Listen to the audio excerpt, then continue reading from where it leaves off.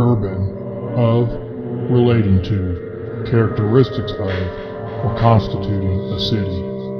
Creep, a distressing sensation like that caused by the creeping of insects over one's flesh, especially a feeling of apprehension or horror. Here are your hosts, J.B. Heyer and Caitlin O. Welcome to Urban Creeps. Mahaban, creeps.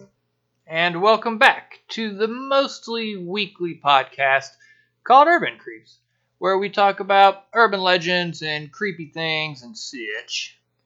Today's episode is brought to you by me, one of your hosts, Caitlin O., joined by my esteemed colleague, J.B. Heyer. Marhaban. Marhaban.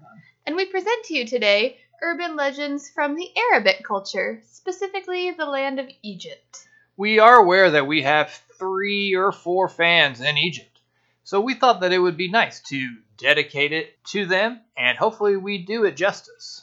I hope so. And don't be too upset if we butcher the words. Also, that was our first and only attempt at Arabic. Yeah. So please understand that we totally meant to nail it and feel pretty confident that we did. I'm pretty sure I did. Seeing as how this is an episode about Egypt, I have come up with a way to determine who goes first with a fun fact from Egypt. Here's our trivia question.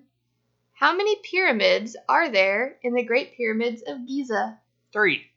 Is that right? Did you already know the answer? I don't know. I'm assuming it's 3 from the pictures in my mental image. I'm going to guess 8. Okay. That's a lot. Yeah. There might be little ones. And the answer is, 3. Nice! Well, The Great Pyramid of Giza, also known as the Pyramid of Khufu or the Pyramid of Chapo? Chapo? Chop? I don't know. It's the oldest and largest of the 3. It's a complex. Well, shit. Well, it is complicated. Well, good job. Thank you. I appreciate that. You've earned the right to decide who goes first. Well, and at that, since I'm in a great mood and it is Thanksgiving, I will go first. What are you thankful for? I am thankful for the future and artificial intelligence. Oh. Also, our fans. Yes. Thank you, guys. We have a few. We do. We didn't receive any $20 bills. But we're still waiting. We'll let it slide. The mail might be slow because it's a holiday. Well, we know the mail doesn't stop. Yeah. Well, it does on government holidays. True. Yeah, that's fair. Well, what about you? What are you thankful for? Mashed potatoes and turkey and stuffing. Oh, and people and like the people that I like. Right. Sure. And Celine Dion. Okay. Well, all those are great things. Yeah, so to the legend then. My legend is one that I actually learned about through watching horror movies, American horror movies. Anyways, it was a character I was very interested in, but wasn't really sure if there was relevance or really what culture it was associated to.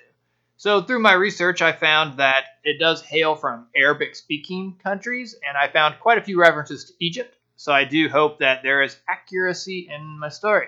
Me too. With that being said, I would like to quote one of the most terrifying characters in movie history. You ain't ever had a friend like me.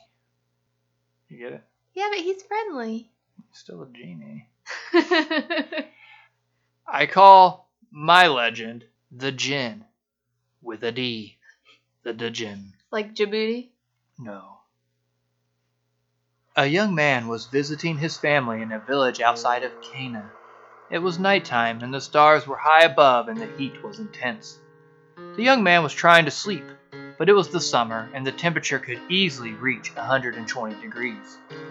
The sound of barking dogs emanated from outside his family's house. He could hear them.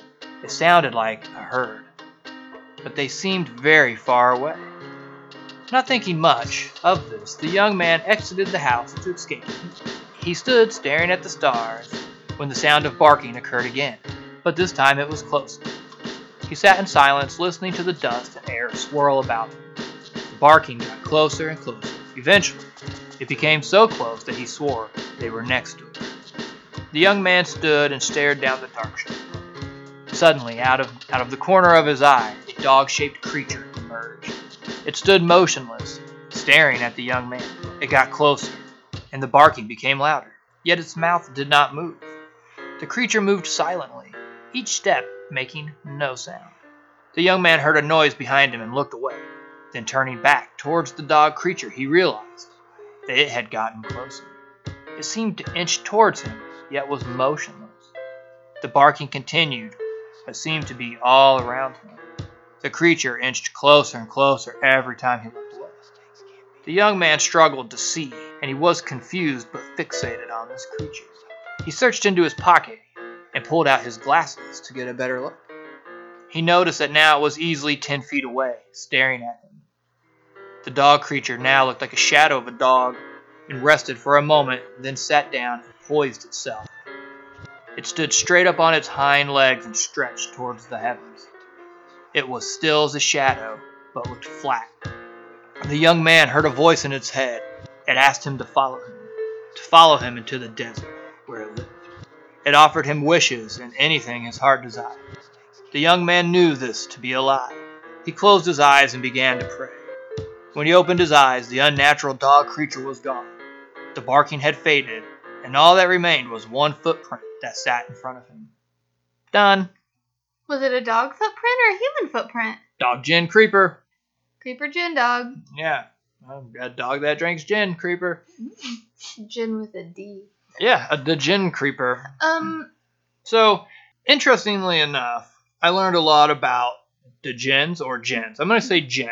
Mm-hmm. Because in a lot of the translations that I read, the D wasn't even present. Oh, okay. There is a ton of reference to this, both to the Quran and to a lot of different cultures, I guess you could say. I'll start at the beginning and kind of just try to sum it up because there's a lot of depth here. So in translation, Djinn can be interpreted as hidden from sight or hidden ones. And in Arabic, Djinn defines a collective number, and it derives from the root JNN or GNN, which means hide or to be hidden. The idea is that Djinn are not necessarily spirits, but that they are hidden in their status in time, space, and darkness. So like many things, they're either male or female. They can exist independently or attach themselves to inanimate objects, especially more antiquated objects such as a lamp or a jewel. For example, it was often believed that a Djinn would become attached to a precious or semi-precious stone such as an opal.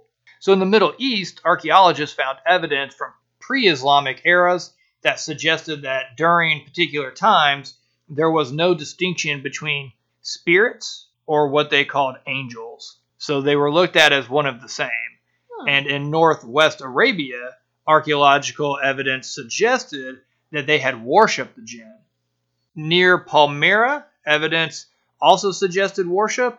And interestingly enough, the Quran rejects this practice, arguing that Allah is the one to be revered and worshipped. I just found an excerpt from the Quran. I just found it to be really interesting that it specifically acknowledges it. And it says, but they have attributed to Allah partners, the Djinn, while he has created them, and have fabricated for his sons and daughters without knowledge. Exalted is he and high above what they describe. And that's from, I think, passage 6:100. I'm not really sure how to read those. Yeah. Forgive me. But I found it to be really interesting that it existed in the Quran. It's really prevalent in Islamic tradition, and they're usually identified as supernatural. They reside between the void and world, like a parallel dimension, and they're often said to be from like smokeless flame, and that they're good, evil, or neutral. So in the case of like the genie from Aladdin, he was good. But in the movie I was referencing, Wishmaster, he was evil. Ultimately, they can be dangerous and hostile towards humans, and effectively, any chance they get, they can twist the words and desires of humans against them. So they're kind of contrary to angels, but they're also similar to humans, that they have free will. So no one really tells them what to do. They kind of just do whatever they want, and they live in highly remote areas, such as like areas with clouds, trees, and mountains. They are said to live for 1,000 years or up to 8,000 years. So there's really no ballpark estimate. I would like to say there are 4 types of Djinn, and they are believed to exist in tribes and not types, and that's Sela, Ghoul, Ifrit, and Marud. I'm only familiar with 2 of these, generally speaking, but Ghoul comes from our term ghoul. Like ghost. Ghoul. Mm-hmm. And Ifrit is a flying, horned creature from the Final Fantasy video games. Huh. So, much to your previous legend about the woman that sat on the chest causing sleep paralysis, phenomena associated with the Djinn are visions of dead people, shadow people, sleep paralysis, fortune tellers, aliens and abductions, and black magic. So while the story that I found was slightly based off of a real story that I found on the internet, there were a lot of similar scenarios where it was mostly the Djinn trying to trick people into following them or coming with them. But there were obviously deviations of that where they were attached to a jewel or a lamp. I just didn't want to present it in that way because that's what you expect. Mm-hmm. Grant me some wishes and I twist it, or I'm a genie. Like I Dream of Genie from Aladdin, Rebel Lamp, they pop out. Right, and oddly enough, a genie is a Djinn. Yeah. And I didn't know they could be good or bad. Yeah, I didn't know that either. Yeah. How can you tell the difference? Could a bad one pretend to be good? So you think, oh, it's a good one, and then they kill you or whatever they do? I mean, my understanding is that they have free will.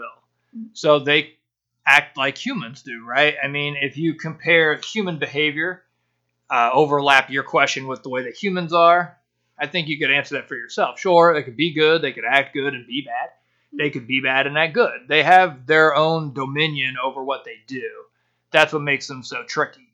So there were stories of positivity about that in terms of the Djinn. And then there were stories of them effectively just being very evil. So they don't actually grant wishes. They can. They can. They can distort man's words, but I didn't find anything that specifically said that they granted wishes outside of the Americanized genie reference and the Wishmaster movies, which were American movies, horror movies.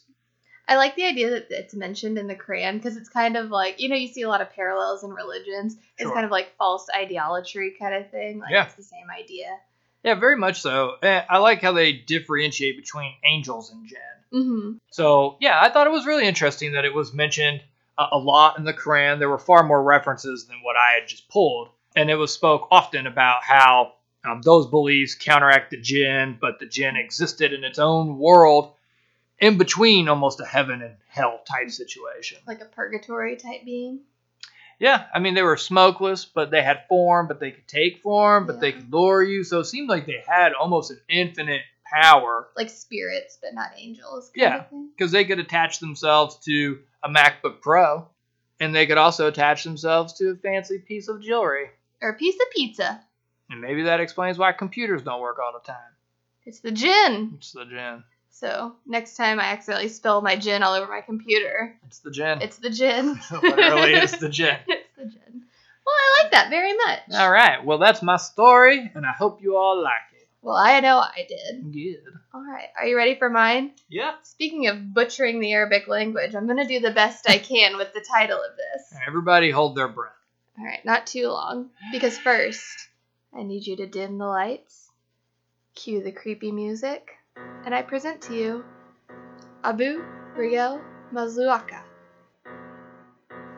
One night, a young Egyptian boy was playing outside before dinner time. His mother called for him to come inside and eat, but he did not want to stop playing, so he ignored her. It took several times for his mother to call to him before he finally packed up and went inside. At dinner, the boy's mother asked if he had completed his homework. With quite a bit of attitude, he said he had not, and that in fact, he did not feel like doing it at all. The boy was scolded by his parents, but later that night, he had still not finished his homework. Throughout the night, the boy continued to act up, say rude things to his parents, and disobey their directions. Finally, it was time for bed. But the boy did not want to go to sleep. He whined and complained to his mother. After a long day of chores and a naughty son, the boy's mother warned him that if he did not behave, he would soon regret it. The little boy paid her no mind and continued to disobey his mother. She went off to bed, reminding her son to shape up, or he would be sorry. The little boy waved off his mother and continued playing well into the night. Soon, the house was dark and quiet, as it had gotten quite late. The boy began to feel tired, so he climbed into bed. He heard a faint scratching noise coming from outside his window. He peeked over his blanket, but only saw a tree standing tall outside, and assumed a branch must have been the culprit. Several minutes later, the boy felt a cold breeze and looked up to see that his window was now open. He hid under his blankets, trying to avoid whatever had opened the window. After waiting a while without hearing any movement, the boy lifted his blanket just slightly to see if the coast was clear to run to his parents' room. To his horror, a man stood in front of him. The man was horrifyingly ugly and had horrible burns down one leg. He looked at the boy, smiled, and said, You should have listened to your mother. The little boy felt a hand wrap around his ankle, a hard yank, and before he knew it, he was being dragged out of his bedroom window, never to be seen again. Damn. Yoy! Snatched him up. Snatching creeper. Yes. So, the Abu Rigel Mazluaka is basically the Egyptian boogeyman who scares children that misbehave. Most parents use him as a way to keep their kids in line. They either threaten to send their children to him or threaten that he will come and get them. It's literally translated as man with a burnt leg. And the idea is that he has burns because he was disobedient to his own parents, and he might take your leg because he's upset about what happened to his. So maybe it was that he disobeyed his parents and ended up getting hurt and burning his leg. I almost thought like maybe he was in a form of hell and he got burned in the fire and then climbed out to snatch you down there. Maybe. And leg Debo. Yeah. But the idea is that he was disobedient, therefore something happened to his leg. Gotcha. And also, this I thought was kind of fun. There's also a legend that he's friends with another Egyptian legend called El Ghula, which kind of plays on your ghoul. They work together to find and torture bad kids. So El Ghula is a creature with one red eye. He eats human flesh, but only if it's living flesh. It can take the shape of an animal or any other creature, or it can be invisible. And legend says if you strike him with a sword, he'll beg you to hit him again to end his suffering. However, if you stab him once, he dies, but if you stab him twice, he comes back to life, and whoever hit him the first time with the sword. So those two guys work together. That sounds like a crappy job, the ghoul. The ghoul. Or whatever his name was. The ghoul and Abu Rigel Mazluaka work together to find naughty children to just torture and eat them, apparently. I like that idea, though, because it seems to be cultural. Mhm. The boogeyman. Oh, yeah. It exists everywhere. In every culture in some way. I mean, everybody has some version of the boogeyman. And obviously its purpose seems to be to keep kids in line.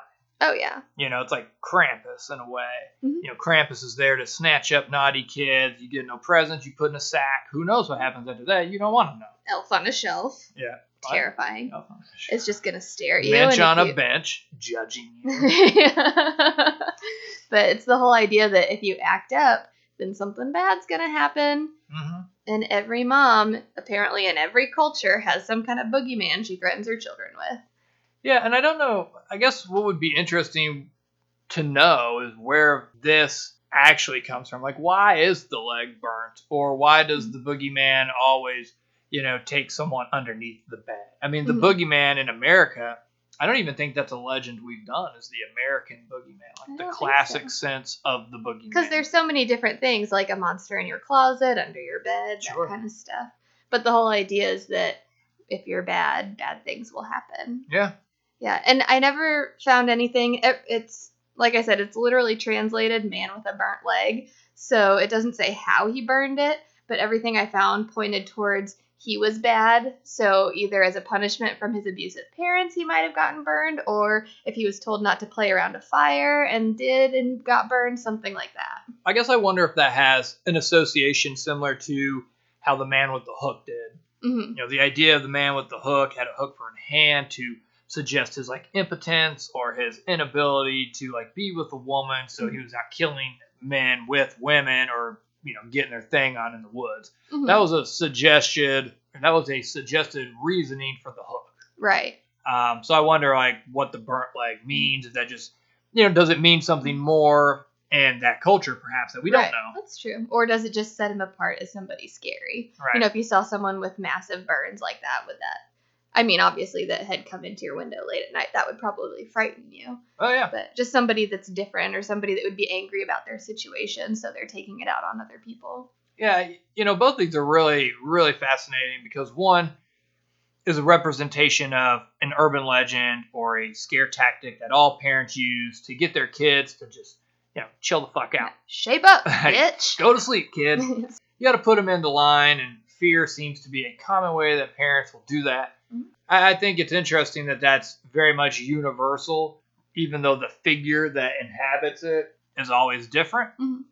And with the Djinn, I feel that that's permeated American culture so much that I truthfully really had no idea that it existed, like in a Quran sense, like that it went that far back that it was housed in. It's actually historical. In historical religious concepts that, these things, like angels are mentioned in the Bible, devils, but people forget that over time because of movies like Angels in the Outfield, which I like. Excellent. Yeah, great movie. But it's kind of funny, too, because you don't really think about it, but the genie in Aladdin is an Arabic story. Sure. So, maybe that's why they got that. They could have picked any being that could offer wishes, but he's a genie.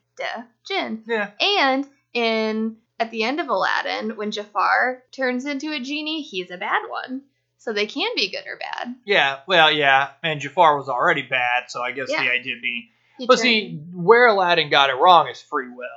Right, because he was trapped with his... Both of them. Shackles. The bangles or whatever. In the lamps. So they were kind of, in a way, like slaves to their masters to grant the wish. Which is not the historical sense of the Djinn. They're very much free. Free-wheeling, free-dealing. Free-falling. Free-falling. Types of jinns and genies. Exactly. Well, those were fascinating. I like those. I like these different cultures because, everyone's used to the typical, girl needing to be saved that we've talked about. But, these are completely new for me, and I'm very excited about it. Well, if you live in any of these other cultures or from any other countries and you have urban legends that are around, I don't know, that maybe replicate American urban legends, I'd be interested to see if there's an association between like the American babysitter in the upstairs, and if that exists in Japan or Egypt or Taiwan in or some Vietnam. other form. Yeah. Sure. Like, absolutely. Is there that idea through other cultures where, women are incapable of protecting themselves? So more often than not, there's some maniac male running around out there trying to murder people. And some good guy saving all the girls. Well, or anything, really. Just variations from different cultures of stories that we've told. I'd be interested to hear. Alas, I think we've come to an end. I concur. I think I'm going to hang it up, and then I'm going to go fill my face full of Thanksgiving foods. Gluttony. It's very charming. Thank you. If you have anything you'd like to send us, feel free to email us at urbancreepstories@gmail.com. And you can always take a picture of a $1,000 bill and write a story on it and mail it to us. Or just send us money. That's fine too. We don't have an address, but we believe that you could do it. Yeah. If you like us enough, you'll find a way. I would like to thank you all for joining us on what we may refer to or never refer to as the Urban Creeps International Story Corner. Hour. Yeah, time. Half hour. Time frame. Timelines. I don't know. We'll work on it. It's a work in progress. Under construction. Working title. So, yeah, I would like to say you'll probably see me creeping down the street in my 6'4". Oh, I like that. Thank you. And sipping on gins and juice. Sipping on gin and juice. Very nice. As always, we appreciate you joining us, and make sure that you keep on creeping on.